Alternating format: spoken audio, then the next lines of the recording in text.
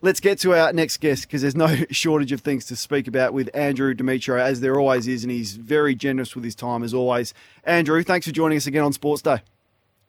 G'day, Kane. How are you?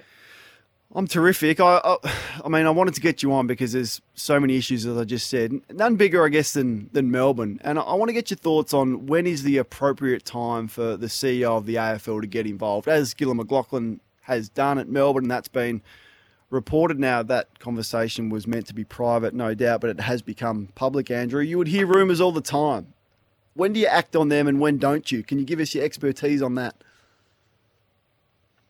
Oh, that's a difficult question, and it's a tricky one because I don't know the involvement that Gil had with various issues and when he got involved. But as a general principle, the AFL CEO is always informed and along the way. I mean, I think clubs in general have come to the view that it's far better to be transparent and cooperative and collaborative with the AFL and the administration, and therefore no surprises is a far better, I think, policy to adopt than trying to cover up things. So, when you're informed, you can deal with things, you can ask questions, you can act on certain things, you get involved in various conversations, and you know what you're dealing with. And when you're in the dark and you're trying to cover up things, you normally get into strife. So, my guess is that far better to be open and transparent with the AFL, the admin, the CEO, the executive, and then deal with what you got in front of you. So in your time, not much surprised you and came out of the blue? A lot surprised me, Kane, but it didn't. But it sometimes it came out of the blue. So, I think I often say to people when asked what sorts of prerequisites you need to have the job, one was dealing with the unexpected, because often you prepare for certain scenarios. You deal with club issues, you deal with financial issues, you deal with laws of the game, things that are pragmatic and have a sensible outcome or some methodology to deal with it. But when something happens completely out of the blue and you are faced with it, then you've got to go into a different mode of thinking, and you sometimes draw on outside expertise. You try and gather as much information as possible. You ask a lot of questions, but dealing with the unexpected is a very tricky situation.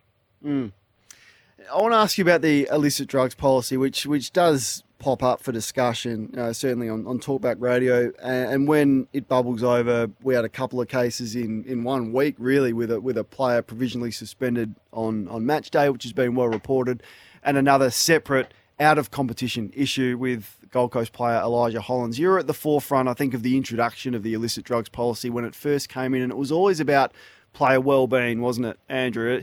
Do you think it's now moved from that, and they have tightened it a little bit, but rarely, if ever, do we see a player get caught is probably the wrong term, but be found guilty of a second offence, which means their name becomes public? Is it strict enough, and how have you observed the evolution of it? There was always a medical model. It was a player welfare model, an education model, a preventative model, and that's how I think it's been maintained. Interestingly, I heard a talkback caller on this station the other day ring up and go off his nut about the fact that this player had taken illicit drugs, and the AFL had to have a good look at itself and its illicit drugs policy and what's it doing, and the policies, it's a joke, and the normal commentary on it. I was sitting there interested because, it's not the policy that causes players to take illicit drugs. It's got nothing to do with the policy. But the policy doesn't sit there and all of a sudden someone says, oh, there's a policy there, I might as well go and take illicit drugs. When the players are the most educated, as you would know, Kane, lots of sessions, lots of education, and you get caught, you go into a process of further education and periodic testing. It's not the policy that affects these young men who make these decisions. The policy is just there to deal with those that fall beneath the cracks. There's lots of other issues external to the policy that are causing these issues, and one may be societal issues, one may be mental health issues, one may be trying to run the gauntlet, pressure. It may be that they're just not educated enough and they're running a risk, or they just don't care. So you don't think it's a deterrent? You don't think if the policy was stricter, it would deter players from perhaps taking that risk? I don't think so, because I think illicit drugs are one thing. I think the actual ASADA drug policy that deals with performance enhancing is a deterrent enough, because the penalties are 2 to 4 years, and they seem to be working. We haven't had many players test positive for anabolic steroids or performance enhancing.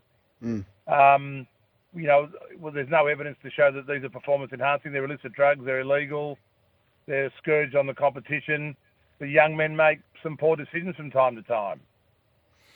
All right, we'll move on, because we'll get bogged down on that. And I've got a few things else I need to ask you. None more so than Pete Volandi's making a splash overseas, which he can. He's been in Vegas, Andrew, and he's puffing his chest out. There's a sign on the stadium in Vegas which says the NRL is Australia's biggest sport. He says that it will be, and the AFL is missing a trick for not going international. What's the debate with taking the game internationally? Because, it's happened before with, I guess, limited success. Look, I've got a lot of respect for Peter. I think he does a great job for his code and for racing, because he's out there and he's making noise and getting publicity. And when you're in that role, that's what you want half the time, because it's free publicity and it actually sells the game. So I've got to take my hat off to him, because he's done a great job. But Peter always talks big. Everything he does is big. I think he said that the NRL will be the biggest game in Australia. Well, I think he actually said it is. I don't think he said it will be. I think he said it is. And that's up for debate. I think the numbers and dollars and broadcast rights and crowds would tell you otherwise. But, I think the greatest strength of Australian rules football and AFL football is what people perceive as its greatest weakness, and that is it's not global and international. And the NFL is an indigenous game, and it's one of the biggest games in the world. The AFL punches above its weight. Its crowds are probably on third. I think they're third average, highest crowds of any football code in the world. For a population of 26 million, that's a phenomenal effort. So I don't think it needs to pursue a global presence other than for talent. And you've seen it. It's got Irish players playing, some basketballers, Mason Cox from America, some African players. It'll continue to pursue for global talent, and that's about as global as it needs to be. How delicate is the balance of getting the game as safe as it possibly can be without losing the elements that we love? And just recently we've seen a tackle from the Western Bulldogs AFLW player, Brittany Goodnick, who was, to what you and I would know, a really fair tackle. Andrew, she was sent straight to the tribunal facing a 3-week sanction. Now, she got off that, thank goodness, I thought. But then the AFL has said, look, if we need to adjust the rules to make it safer and outlaw tackles like this, we will do that. How delicate is it for the game to, I guess, weigh these things up? I think it's terribly challenging for Andrew Dillon and his administration, and for Laura, who I think will be an excellent general manager of football operations. You've got to find the right balance, Kane. I saw that tackle. I agree entirely with what you said. You can't rid the game of tackles like that. Fact is that the player just didn't see the other player coming and got hit with a phenomenal tackle. And yes, you can get hurt, but you can't legislate out of the game completely contact.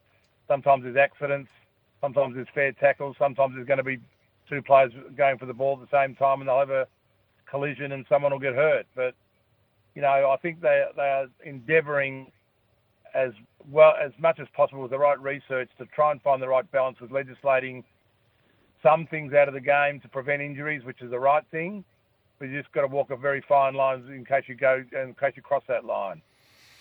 Andrew, Jared will be flat that he wasn't here to participate in this interview. I know you're one of his favourites, so we'll get you on in future when he returns from holidays. But as always, really appreciate your time and your insights this evening.